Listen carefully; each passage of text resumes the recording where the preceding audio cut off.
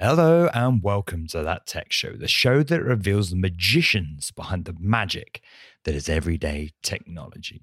You're stuck with me again this week, so let's get right to the chase.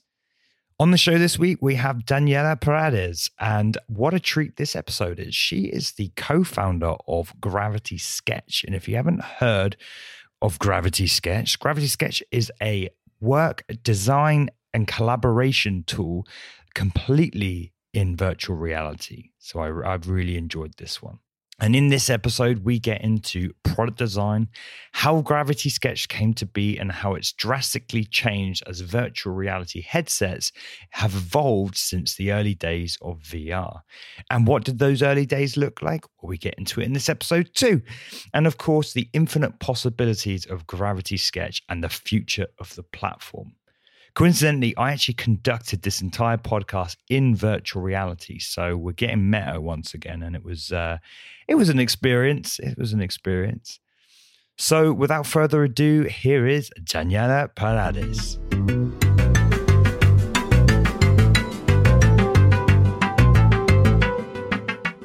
Hi, I'm Daniela Paredes. I'm co-founder and chief experience officer at Gravity Sketch. Wonderful. So what is Gravity Sketch? Gravity Sketch is a 3D design and collaboration and communication software that allows teams that need to be bringing products to life to express themselves without any restrictions and be able to be in the same space, working together spatially without necessarily having to be in the actual same physical space. And this is virtual reality, just to be clear, right? Or is this broader than that? It's broader than that. We like to think that Gravity Sketch doesn't really need to exist in a specific platform. Although at the moment where the technology is at, virtual reality is the best experience you can have with the tool. The best enabler. Yes, exactly. Let's time travel back then to you founded it, which is always a nice conversation to have. Before founding Gravity Sketch, what were you doing? How did you get there? And talk us through a little bit about your history, I guess. So I was one of the people that actually go through the struggles of having to communicate three-dimensional ideas. So my background is in industrial design. I was for a really long time working as a designer, bringing products to life, designing, home appliances, furniture, even spaces for shops. Until I decided that I really wanted to go back to academia and expand my tool set and just really try to figure out how could I bring more expertise to the table and really try to figure out how to disrupt something in the world and leave a mark in the world. And so I ended up going to this course in London that was called Innovation Design Engineering at the Royal College of Art and Imperial College. And there it was basically a course that would combine design and engineering to produce innovation and try to come up with solutions for really big world problems. And that was actually the place where Gravity Sketch was created. So it was our master's project. It was never meant to be a company, actually. Not because we didn't really want it to become entrepreneurs, but because we wanted to make use of the comfort of academia to really push as many boundaries as possible and propose something that could hint into a different solution on how the world was working. And so we didn't really plan on doing something that was ready for the market at that point. We were just kind of really basing our project out of technologies that were not even available to the general public. So back then we were doing Gravity Sketch with augmented reality, actually, and we were working with this company in France that was doing augmented reality headsets for the military. So definitely not a marketable product at all. But, we put the project online and it became viral. Everybody wanted to hear how we had come up with a solution, how we had, arrived there, and people really wanted to use it. And so we had design studios contacting us, but also large, technology companies wanting to know a little bit about, our thinking process. And we thought, well, maybe it's not such a bad idea to actually try to pursue. So did you have technical expertise yourself with, virtual reality, the coding, etc., that must have gone into this? Or was this part of the people you were working with on the course? A bit of both. So actually, like, no one in the course and no one in my team had skills around that. So it was part of the course. It was part of, what we were there to learn, to actually like figure out how to make a prototype out of whatever idea and solution we were coming up with. So, the first prototype was a very, very hacky copy pasting code. Before then I didn't know anything about technology, but it was part of the course to actually like figure out technology, and I fell in love with it. It became this thing that, for me, learning how to code and learning how to, like, how different components were working together, and like how I could make machines move, and software do things that was just in my mind. Suddenly, like, there was a computer doing what I wanted to do. For me, it was magic. It was kind of like, I think, the missing ingredient for my design practice.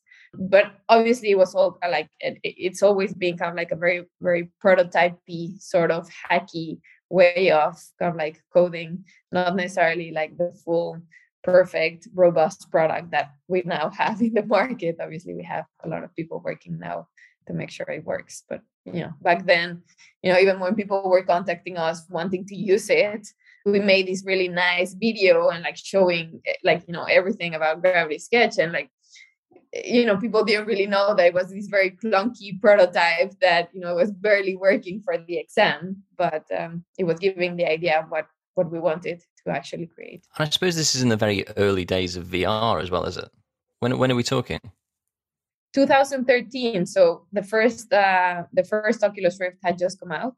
It didn't even have controllers. So our project was a hardware and software combination. It was this tablet that would, be paired with the augmented reality headset. The Oculus Rift version was kind of like the second version, if you will, because it was just very new, and it was like not necessarily what we were trying to do at first. We wanted to be able to see the world outside. Did your vision exceed the current technology at the time? Did you, were you dealing with the Oculus's limitations, but you thought, you know what, we see where this is going, but right now this is all we've got to demonstrate it on? Yes, 100%. And I think it's still not there. Like after so many years, we know that the technology is going to continue improving, and eventually the vision that we have for Gravity Sketch is going to be the truest and the most kind of like pure. But yeah, back then it was really clunky, as I mentioned. Back then you had to put like so many things in place. You had the sensors, because we were working with the Oculus Rift, where you have like these two sensors in front of you, but you also have the other headsets that had like this room like size sensors, so many cables.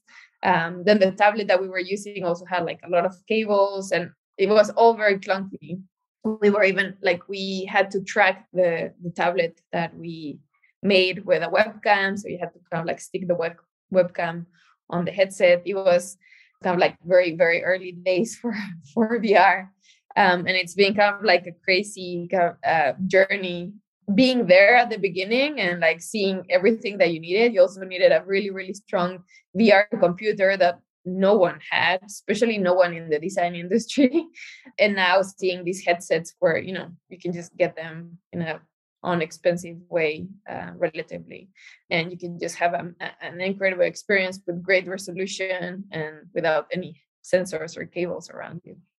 So how many people were you? Was it a big team of people? Was it, 2 or 3? Like what size are we talking about? We started being 3 people. Okay, so pretty tight knit team. Yeah. And when you start, you sort of think that that's all you need, and then you start realizing that you need more people. Yeah, I'm curious to then think, because it sounds like a lot of things coming together to kind of form this idea. How did you come up with Gravity Sketch? Was there like a brainstorming session? Was it months of like research or ideas? Was it a eureka moment from one particular person? Like, how did it come to be? It was our kind of like project, like the project that we would graduate with. So we had 3.5 months to work on it. And essentially we could do whatever we wanted. Like the brief was really open. And so, we were trying to figure out what that would be. And, being lost and like just trying to find inspiration, we were walking in the Science Museum in London, and we saw this temporary exhibition that was illustrating the future of 3D printing. So, 3D printing in 2013 was when it started booming. And it basically said that we were all going to be designing and printing our things at home in the future. And being kind of like experts in making three-dimensional models in the computer, we knew how hard it was. And so we thought, well, this future won't really exist if the tools that are currently available don't get any easier for like the general public to actually use.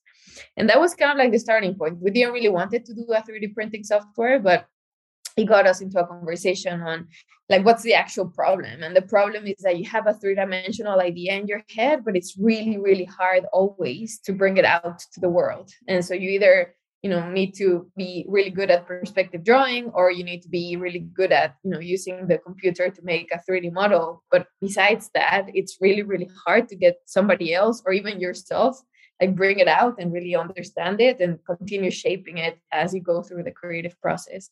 And so our brief and our starting point was, how do we enable and empower people to create and communicate three-dimensional ideas in the quickest and most intuitive way possible, almost as if they were pulling the idea out of their head.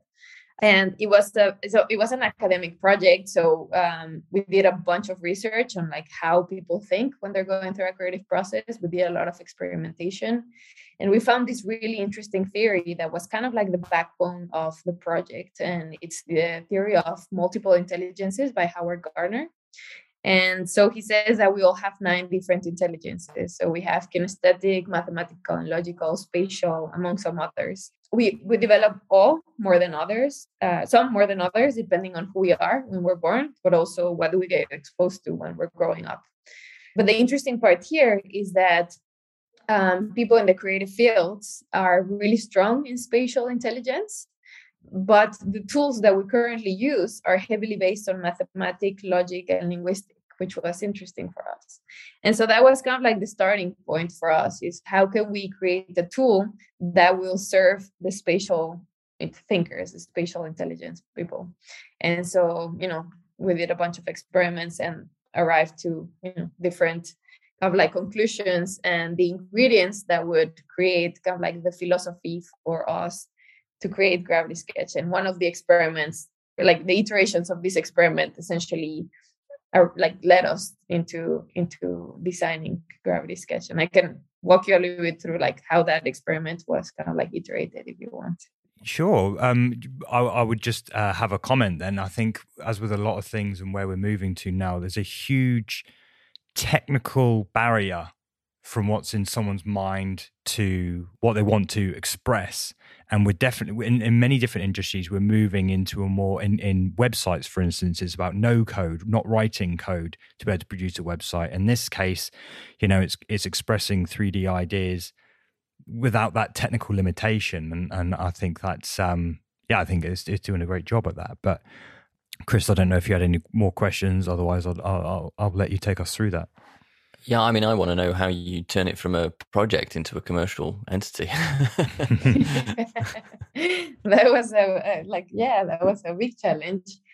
Sam, just to kind of like, address what you just said. Yeah, it is kind of like a very difficult thing, and you have to go through a lot of technical knowledge to be able to express kind of like an idea, a three-dimensional idea, and that alienates a lot of people, which is kind of like the interesting part here and the thing that we're most excited about, because when you remove this technicality, you immediately allow many more people to come into the conversations of bringing a product to life or developing a three-dimensional idea further, which makes, people that usually speak a different language, if you will, speak the same one and be able to kind of like create better products, more inclusive products, and just kind of like speed up the process quite quickly.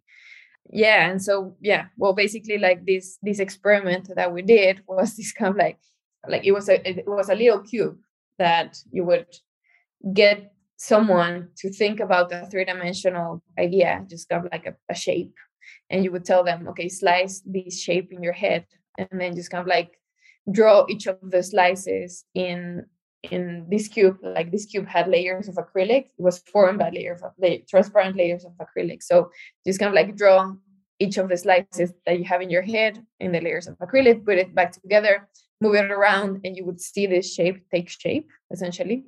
And so it was really easy for people to just express themselves. We were also trying to figure out how to combat people being scared of expressing themselves like with visual communication, which is kind of like another really important problem that we have as a society, that people are scared of sketching and visually representing ideas, just because it's at some point in our lives somebody tells us, if you're not great at sketching, you should stop doing it and just use words.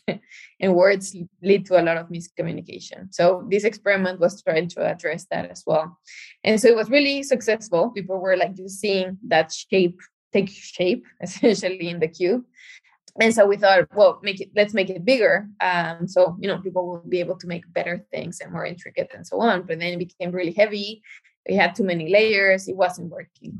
But then we started talking and said, well, actually, it would be really cool if you only needed one layer of acrylic. You would sketch on that layer, move the layer in space, and then just leave the stroke that you just did floating in space. And, you would be able to do that around, the entire space around you.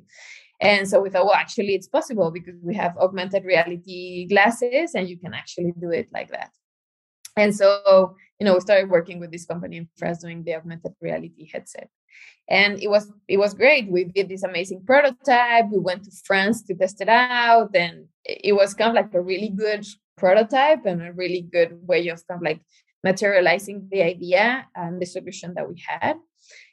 But then, to your point, Chris, how do you go from that school project into an actual company? And that was a big challenge because in 2013, this was more like 2014 when we started the company, we were like, okay, cool, let's try to do it. Let's start trying to raise investment.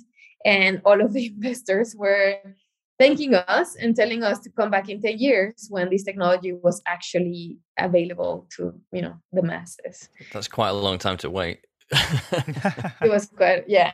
And they were not wrong. They were off for maybe a couple of years, but it's been a really long time. And so it was hard for us to raise investment for, like the first 3-4 years. Luckily, we were able to win some awards and win some grants as well. And just kind of like we're working side jobs and so on to be able to continue going. But we really believed in what we were trying to do. And after some time, we started to gain traction out there. I mean, we were already kind of like out there because the project became viral. Everybody kind of like were speaking about us, and we became these kind of like thought leaders, but we didn't really have a product in the market because nobody actually had headsets. And so first we had to release an iPad version, like knowing that wasn't exactly what we wanted to do, but it would just allow us to be out there. Sorry to interrupt, did you secure your idea in any way? Like, did you go after like getting some IP protection at all? Yeah, we filed a patent that actually is not necessarily covering what we do right now, because it was a patent for the hardware and the software combination of things. It's really hard to kind of like protect software in general. They don't like you doing that, do they? No. In the US, they're a bit better with that. I think in the US, you can patent a sandwich if you really wanted to. But like, like over here, they're a little bit more restrictive. And it's not only like, if they let you or not, it's also like, okay, you patented, you paid all this money, you pay money to continue kind of like having the patent. But then can you actually do something about it? Like if a big company kind of like goes and like does something that is infringing your patent, can you actually like pay a lawsuit? Like, there's so many like things that you need to think about that sometimes protection is not necessarily patenting something, but maybe it's more kind of like having some sort of secret, or being faster than anyone else, or having processes internally that allow you to create a really great product that maybe not everyone else knows how to do. And so because your first version, as you're talking about, is, had that hardware software component, that's what enabled you to actually be able to get some protection on it then? Yes, exactly.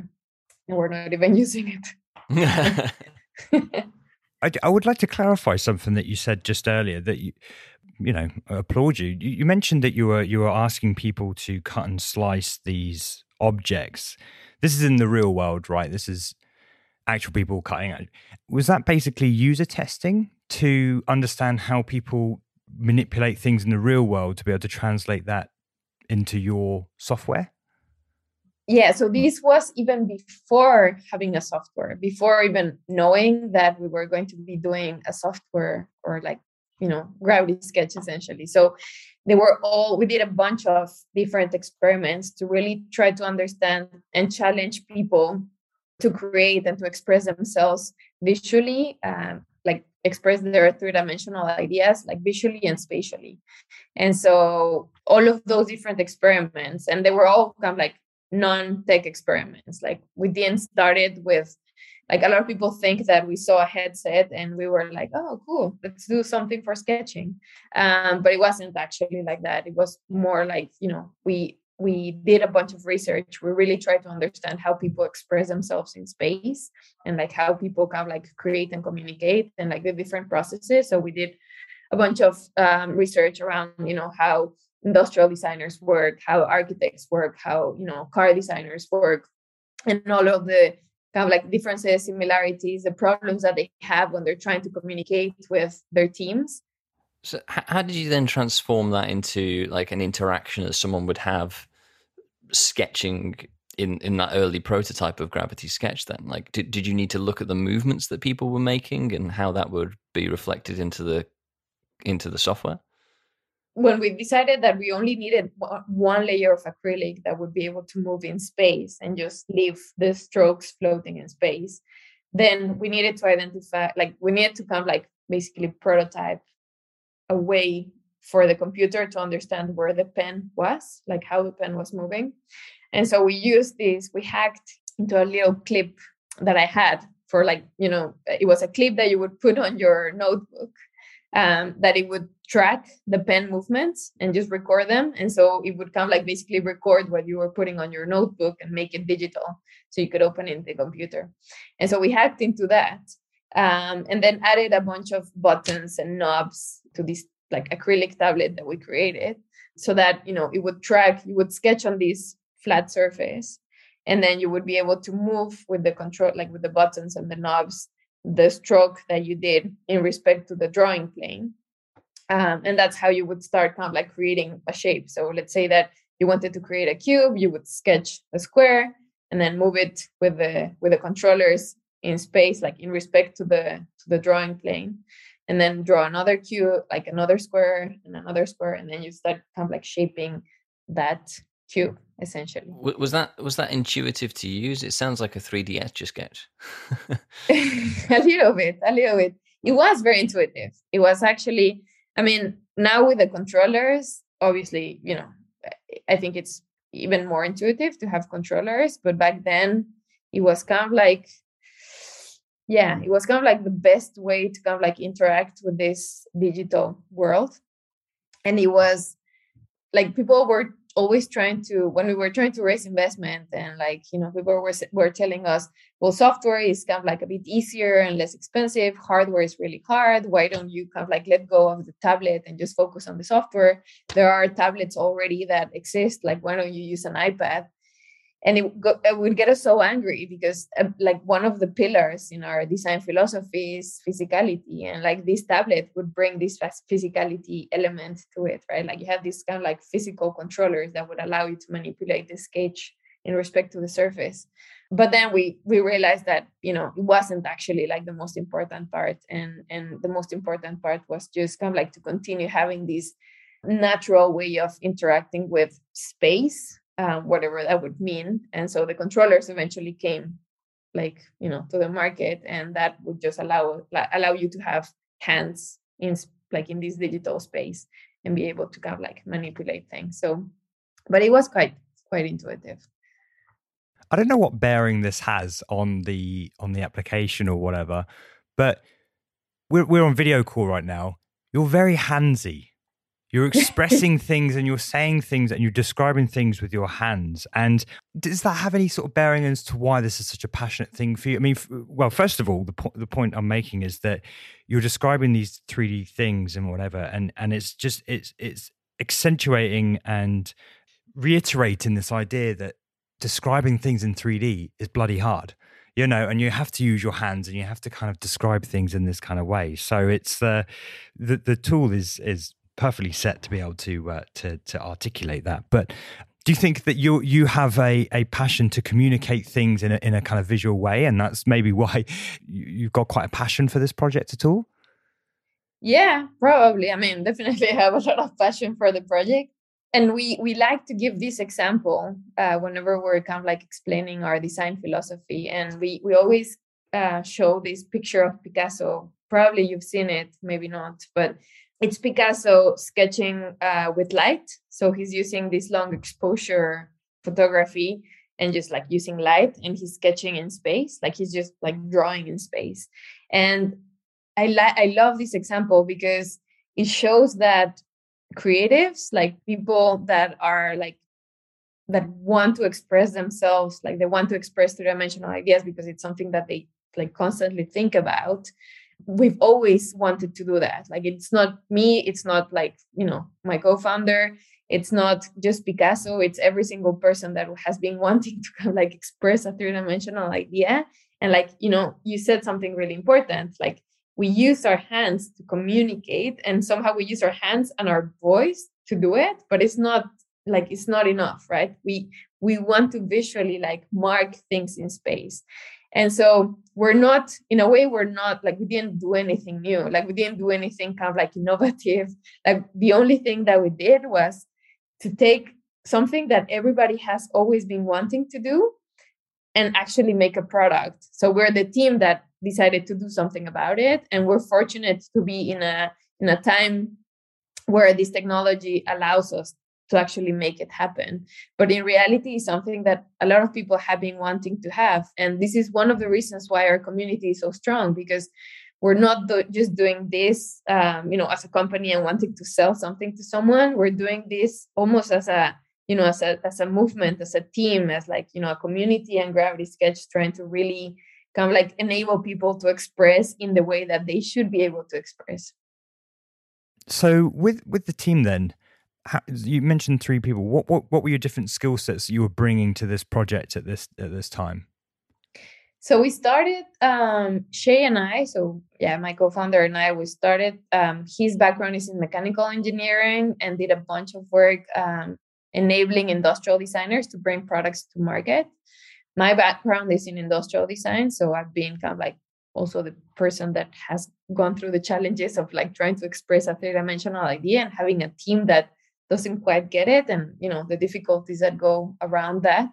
And then later on, we brought on our third co-founder, Daniel.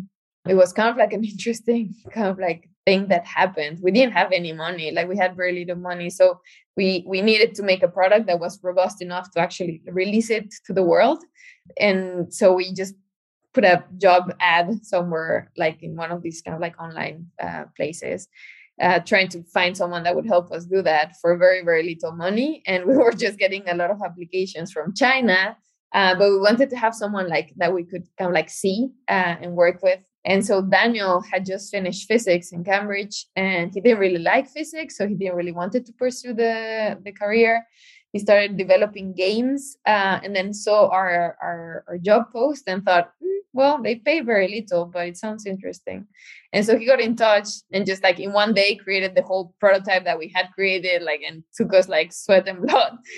And his profile was perfect. He was a physicist creating a 3D geometry, engine. So I always like to say that it was meant to be. And yeah, he came on board. So it was the 3 of us kind of like trying to make it happen at the beginning. And do you know what technology that he built it in? Unity? Yeah, we use Unity. That's cool. And your target market, did you know who you wanted to, for lack of a better word, sell this to? Obviously, there's more to it than just selling, but do you know who your market was, or were you discovering who your market was at this time? We started to discover it over time. So we were very kind of like idealistic. And at the beginning, we were saying that, Gravity Sketch was for everyone because everyone has three-dimensional ideas and we all need to communicate them. And we still think that, but obviously as a startup, you need to start focusing, and that, we had to kind of like figure out who the first group of people would be that could actually benefit from it.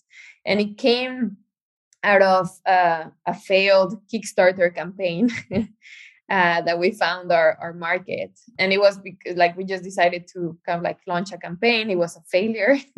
We had to cancel it. But when we canceled it, all of the people that had backed us started contacting us, and most of them were car designers. And so we realized that, that was kind of like actually the industry that was already ready and using VR for visualizing. And so they started to experiment with creation. And so that's kind of like our biggest market at the moment, alongside with footwear and sportswear products. Just a quick one then. What's with the heads? Because you can create a big mannequin, can't you, inside of it? So I immediately saw the car and I was like, that's amazing for doing cars. What was the heads for? What's the heads for? Essentially, the people that are benefiting the most out of Gravity Sketch are people that need to be creating products, right? And so what are these products, who are these products for? People. And so you need the human proportions, the human kind of like elements to be able to design around it. So you have a head, but you also have a full mannequin. You can use the mannequin to sketch around it and kind of like ideate around this mannequin, but you can also use it to just kind of like position it to show how an object is being used and create a story around it. So we have people kind of like making presentations and just using the mannequins to kind of like show how it's meant to be used. So, yeah. Why was the Kickstarter a failure? What were you trying to do? Because that's a great learning. So this was 2016. Kickstarter was a big thing at the moment. And we thought, well, yeah, let's do it there. But if you think about it, we were trying to find people that were looking to buy software on a platform that it's, predominantly selling physical products. Someone that already had a VR headset and a VR ready computer, and that was looking to communicate three-dimensional ideas. So it was very, very, very niche. Yeah. And I suppose you were still finding your feet in being able to communicate that, as with most kind of campaigns and things like that, you need to, in the first 30 seconds, probably at that time, within the first 30 seconds, you need to be able to convey who it's for and who it's going to benefit for them to kind of watch the whole minute and a half long video or whatever it is. So I guess that added to the difficulty of appealing on Kickstarter. Yeah, at that point it felt like a failure. It was definitely hard to click the cancel button. But now the way that we like to think about it, and definitely was kind of like the way that we presented it to investors back then, was that it was a market experiment that resulted in us figuring out what the market was for us. So in a way, it brought a lot of good things, even though we didn't get the funding from Kickstarter. It's a great learning. So getting into the automotive industry, then, how did you need to make any tweaks to come up with a product that worked for the automotive industry? Definitely. The product has been evolving quite a bit. It evolves every single day, and we work really closely with the people using it. So everything that goes into Gravity Sketch comes from interactions and conversations that we have with users. It's not like we wake up every day and we're like, we think that we're going to be putting this in the software. Not at all. So definitely working with automotive designers, and Ford was our first customer, allowed us to kind of start figuring out which features would actually make more sense for them. we're always very careful because, you know, people have a lot of ideas, and like sometimes people want to bring kind of like features that they see somewhere else into Gravity Sketch. And usually it takes us a really long time to figure out what's the Gravity Sketch way of doing something. And that's kind of like usually the thing that delays everything, just because we want to make sure that we follow our design principles, and not create kind of like a very kind of like heavy product that will take a really long time to learn. So from like 2016 with this Kickstarter to Ford using the product, what was the time frame for that then? So Ford started using the product towards the end of 2017. So yeah, it was some time, but yeah, this conversation started just after the Kickstarter. And what was it they were actually doing with it? Many things. So that's kind of like the interesting part with Gravity Sketch. It's almost like if you give someone a pen and a paper and you tell them to do something, you can do many things with it. They were mainly sketching. So they were sketching cars, but they were also trying to figure out how to make use of being in a digital space and being able to kind of like create spatially to understand even kind of like the experiences that someone would have in the car, or how they would have to adapt the cars to like the new cities. They were also thinking a lot around how they would be able to collaborate spatially, like in a same virtual space. So they were trying to explore a lot of different things within the same software. When they're using that, then is that them bringing sketches into Gravity Sketch so that they can like turn into a 3D model that they can see around, or is it completely sketching from scratch in Gravity Sketch? You can do both. So you can start from scratch, or you can bring something that we see a lot with car designers is that they sketch on a piece of paper or on Photoshop in the computer, and then they bring that image into Gravity Sketch and they start from there. Because if you think about it, like they have trained their like muscles. Oh, yeah, muscle memory. Yeah, being able to like sketch in 2D, like in a flat surface, right? So they make use of that. They bring it in, and then they kind of like trace over that, and then start kind of like manipulating those lines and start creating kind of like the 3-dimensional sketch. Sometimes that's enough, and like some people just go from there into another software like Photoshop and finish it so that they can present it. Some people bring their managers in to have discussions around just kind of like curves and like very simple strokes to understand the shape of a car. Some people go further and start kind of like making surfaces, and so that they can start talking with the 3D modelers that are going to eventually create a 3D model with their 3D sketches. And so, you know, like there's different things that you can do. Some people actually bring 3D models already done. So, you know, maybe the 3D modeler just gives them something, they can bring it in and they can have just a conversation, make some lines, kind of like, you know, almost as if it was kind of like a physical clay model, but now in VR. So all stages of the process then, really, from that initial concept sketch to actually refining the clay model rather than having it in clay, there's something that's actually, arguably more flexible than a clay model, I guess. Yeah, exactly. It's basically enabling conversations. And so from this being, 2017, are the cars on the road that have been designed in Gravity Sketch?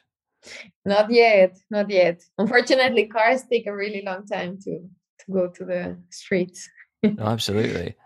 Is there any sort of sense of like motion in Gravity Sketch then? Because obviously cars are designed to, you know, move in a physical space. Is there any sense of like, well, I suppose if you've got a physicist on your team as well, is there any sense of like the wind, I guess, you know, fluid dynamics, how that moves in the space, or am I getting ahead of the product? Yeah, no, that's a bit too kind of like technical. We have seen people do things in Gravity Sketch and then take it into another software to actually understand if fluid dynamics, I think it's called, like just CFD, isn't it? Yeah, but yeah, like people take it to the software and like to understand it, but it's like it's already too technical, and sometimes I mean, that's the part that like sometimes it's hard for people to understand, because when you think 3D and 3D models, like digital models, people automatically think that it's kind of like an engineering thing, and it's already really resolved, and you can just kind of like start mapping how the wind is going to pass and so on. But it's really a sketch. So you can do that, but you might need to kind of like eventually refine it more and have a final model to test out of. I just think it's amazing how far something has come in the time that you started developing it. Clearly, that being able to see CFD stuff in virtual reality has probably got to be a next step for virtual reality, I imagine. I don't know if that exists in any other product, but I think it's pretty amazing that you've got companies like Ford using it as well. So at what point was Ford being the first one, was that the sort of start of it becoming a commercial product and the business growing and all that sort of thing then? Yeah, they were the first ones. I mean, we had a lot of people in our community that started using it, so they were the ones believing in us and donating so that we would continue to exist. But yeah, Ford was kind of like the first company that started using Gravity Sketch, and it kind of like paved the way for some of the other companies to start kind of like considering something like this. And eventually, the design industry, like the designers in the world are like, we're fortunate to be kind of like creating a product for people that are really, really creative. So, if you go to Instagram and you go, like you search for like the hashtag Gravity Sketch, you're going to see all these different applications. So we have a lot of concept artists as well using Gravity Sketch. So they've been like, there are movies out there that have been using Gravity Sketch for like, creating kind of like their concept art. And then, footwear started being a really important industry for us, especially during the pandemic, when people had to figure out how to communicate and create without being in the same space. And so, you have companies like Adidas going from being completely two-dimensional, like, so people kind of like creating kind of like their concepts in 2D. Now the same designers now being able to sketch in 3D, communicate in 3D, and communicate with, their partners in Asia, having to create the models and the final things, and just being able to have kind of like more direct and richer conversations from the very beginning, as opposed to kind of like on the later stages of the process. I bet it sort of taught them something they didn't really know, the pandemic bringing on that separation, that communication gap, and then being forced into using something like Gravity. They'd suddenly realize, hang on, yeah, we've got a sense of perspective, we've got a sense of scale, and can just review things and understand products in a whole new light. So it was a kind of fortunate incident for you, forcing that collaboration aspect.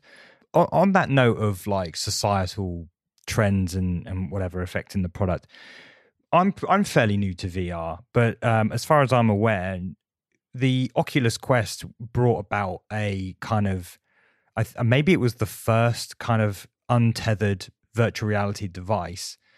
Certainly the Quest 2 was obviously a huge success. How has the product changed, or your community increased or changed over time with the introduction of something as more mainstream and easily accessible as the Quest is? It was a big game changer when the Quest came out, because before then you had to have a VR computer. So not a lot of people, especially in the industries that we were working with, had a VR computer. They weren't even kind of like PC users, right? And so being able to have a headset that has a computer in there was great. We were fortunate that the way that we had developed the technology was kind of like, done in a way that the Quest could run it, because not a lot of the software can run in Quest. And so, big applause to the team that were able to do that. In terms of like the people that were like, how it changed, like the people that were using it, we definitely saw a lot of more users coming into the platform. So especially people working on industrial design in general, so like doing glassware and like home appliances, furniture, and so on. There were many of those coming in, but also in the other industries. I think footwear was also a big one that came through the Quest coming out. And this is just kind of like an example of how, as the technology becomes easier and more accessible, then we're just going to start seeing more and more people coming to these technologies if there's something that can benefit them. Yeah, like from a community aspect as well, were you seeing new ideas come to the table? Were you inspired by anything because of that accessibility? We were, and definitely there were many more ideas that were coming to us. So as I mentioned before, everything that goes into the software, it has come from conversations with the user. So by having a bigger pool of really passionate users, we were able to just bring more like to the software. But also, I think, when the pandemic hit, the Quest 2 had just come out, and it was kind of like merging together. And at that point, we decided that one of the biggest things that we were going to do was to focus on enabling collaboration to really be robust and really kind of like enable people to communicate. Before the pandemic, and it was kind of like very much like it was a dream, and it was kind of like we had something happening and something there, but it wasn't kind of like necessarily as robust as it should. It allowed us to also do that. You mentioned, so there's an Instagram hashtag of Gravity Sketch. That's pretty impressive. I've just been looking at it since I last spoke. I think there's some amazing stuff on there. Actually, I think there's a real range of like the level of detail in the renders as well. Everything from a really just a scribble sketch, really, to like a fully the resolution on some of the ones that are more refined is incredible. I'm going in. I'm having a look.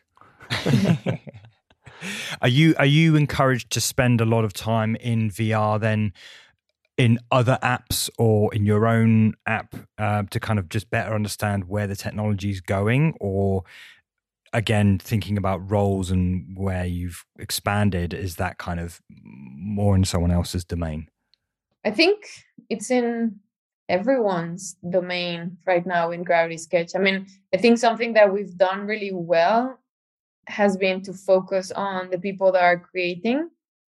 And so, basically everything that you see on Instagram is people making things, right? But speaking with our users and speaking with our customers, one of the biggest benefits that Gravity Sketch brings is just being able to be in the same space, talking around a three-dimensional object, or just being in a space that is kind of like this physical spatial space that you can have, maybe images pasted on a virtual wall, and just having conversations and being able to bring people from different parts of the world there that are not necessarily the ones making, right? So we're really good. We have been focusing a lot on creation, but now it's our biggest interest to understand how can we also empower people to communicate these three-dimensional ideas that are not necessarily the ones that are going to be creating. And so how do you bring an engineer? How do you bring a marketeer? How do you bring, a photography director into the scene and get them to also be able to express what they have in their head? Yeah, I'm just looking through some of these images now. Like, yeah, the detail on some of these is super impressive. So it's really cool. I guess this is starting to get people to think a bit differently, though, isn't it? Because some of the things that are on this Instagram hashtag are really quite out there, but clearly well thought through. Definitely better than what I was producing in there, I'll tell you that. Well, have you seen any effects of like people saying that they can finally express themselves in a different way, or words to that effect? Yeah, 100%. And that's kind of like the best conversations that we have, and like just allow us to keep going in such an inspired way. Because like people tell us that they're able to like resolve their designs from the very beginning, like at the sketch level, and be able to consider things that they were not considering before. So, to give a practical example or a specific example, people using the mannequins or people using themselves to sketch cars and like really understand the proportions and how things should actually kind of like behave. Whereas before, just by having a 2D sketch, you would not be able to understand how everything is working together and like how the human proportions are actually having to be considered. Also, you have, sometimes people that are working, for example, in the footwear industry that are coming in, and you bring the manufacturing person as part of these kind of like very initial conversations, and they can already tell you if what you're thinking is possible, or maybe give you some inspiration on how, maybe the process that you're imagining or the shape that you're imagining can go in a different direction, because maybe there's a more interesting process that you can use. And these conversations were not possible at the sketch phase. They were only possible like in the very later stages of the process, where you could not really make a lot of changes. Like, you had already spent a lot of time. Many people had already kind of like worked on something. You had created multiple prototypes, multiple 3D models. And by the time you arrived to a solution, it was really hard and painful to kind of like go back and make changes. But now you can actually be doing it from the very beginning, which means that you're solving things and kind of like refining a design before it even gets to kind of like any stage, just as at the sketch level. Yeah, it's interesting. I wouldn't have necessarily said that footwear was that interesting for most people. Certainly, it's not something I've really focused on. But actually, they're some of the most interesting images, and actually a couple of videos on against this Instagram hashtag. It's so unusual to be able to see sort of a design in 3D and really how it affects the physical proportions. It's curious. Go on, look it up, listener. Go and take a look at these sketches. They're interesting, really interesting, and unusual as well. Yeah, for footwear, Adidas presented this project where they scanned multiple feet. And so they essentially like kind of like started figuring out how to sketch or like sketching around these kind of like 3-dimensional scans of people's feet. And so that, you would kind of like create a design that was not like that was solving very, very specific shapes of on how people like different. Well, we might get some shoes that fit better. Yeah, because on that note of understanding the product earlier on in the process being sort of a life changer. I mean, again, I see it in web design, being able to produce a prototype in a design tool so that you can visualize the website and whatever it is you're building so early on that those changes. Otherwise, you're developing the website and then changes need to happen. It's a lot. Yeah, it's a heavier task to do it such a later on stage. I bet 3D printers certainly helped in that workflow, but this goes back even further then. Yeah, and we have people now combining Gravity Sketch and 3D printing. The tricky part with 3D printing is that you still have to create a 3D model to 3D print it, right? And so you still have to go through that painful process of from an idea to a sketch to a 3D model that maybe it's not the same person making it to a 3D print. And now you can actually sketch something in Gravity Sketch, then print it if you want to feel it, if you want to wear it, if you want, and so on. So completely encouraging you to spill the beans, because that's what we like on this show. Where's this product going in terms of either the software or where you see the hardware going that you want to align to? What's the future? Again, spill the beans. Yeah, I think I mentioned a bit of it, which is really figuring out how to get people to have more than designers, more than people creating. How do you get essentially everyone that needs to be involved in this design process to be able to express themselves spatially? I think that's kind of our biggest interest. A lot of people ask about animation or rendering, so making photorealistic kind of things in Gravity Sketch. And all of those are really amazing things that hopefully one day we'll do. But ultimately, our biggest focus is to allow more and more people to collaborate and be able to have conversations in space. I think that's kind of the biggest focus right now. It's a very it's an ambitious goal you've set yourself there. Yeah, and I mean also because I mean you're right now in VR, right? And you've had to figure some things out in terms of like how are you even a human? Like how are you a human in this new space? And this is something that every single software and application that is going to be working in a immersive way needs to figure out. And there are no standards right now. Like every single app that you use is going to be doing things in a different way. For example, in Gravity Sketch, you can be a giant or you can be a very, very small person. You can be like, it's an infinite world that you can navigate around. You can have multiple people around you that maybe are different sizes, or like maybe there's an upside down person. Like, so all of these things, like, it's kind of like a really interesting and amazing challenge to have to figure out how are humans going to have to relearn to be humans in this new environment. And so we've kind of like nailed it, or like getting there with people creating.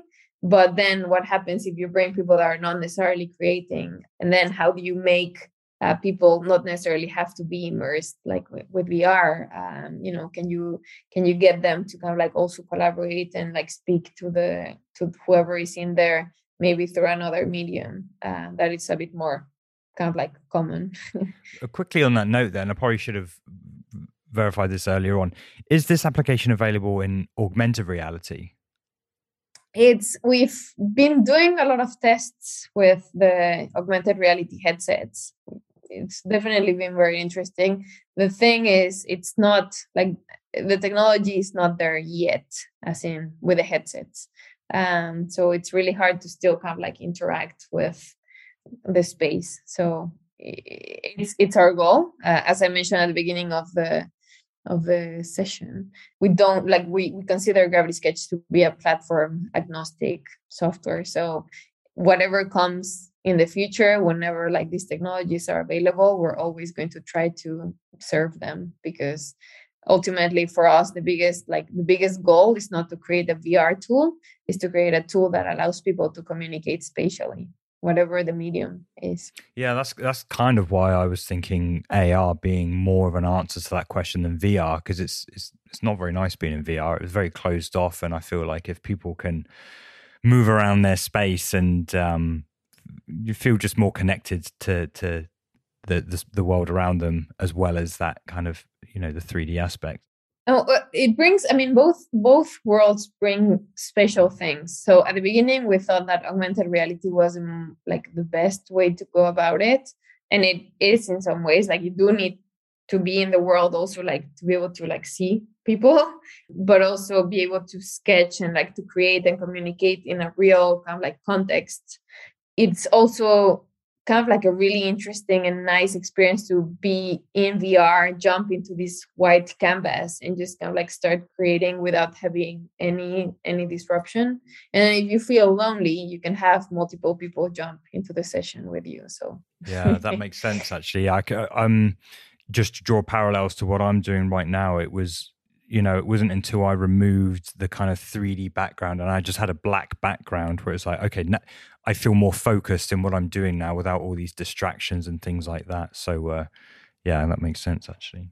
Yeah, something really, really funny that happens is that people, I mean, probably you've seen it in your experiment with VR, but you lose track of time, especially like people using Gravity Sketch, they just kind of like spend hours there. We had users asking us to put a clock in the controller so that they would actually know what time it is. Yeah, that's so true, because I was in my home or whatever it is. I was in Immersed, which is where I am now.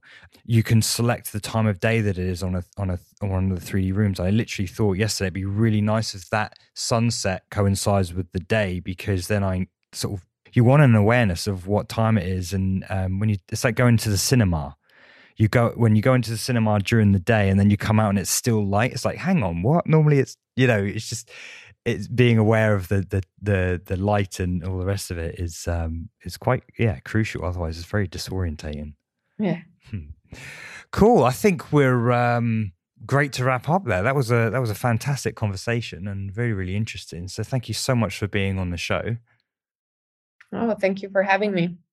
I'll take my headset off now as we wrap up. And I've learned a lot as well. It's amazing. And I've definitely got a little bit obsessed by this hashtag. And I've also found myself in a Porsche 944 concept drawing for an alternative E version. So I'm now slightly obsessed with that. So sorry if I've been quiet for the last 10 minutes, but easily distracted as it happens. A very interesting piece of software, though. Amazing. Thank you.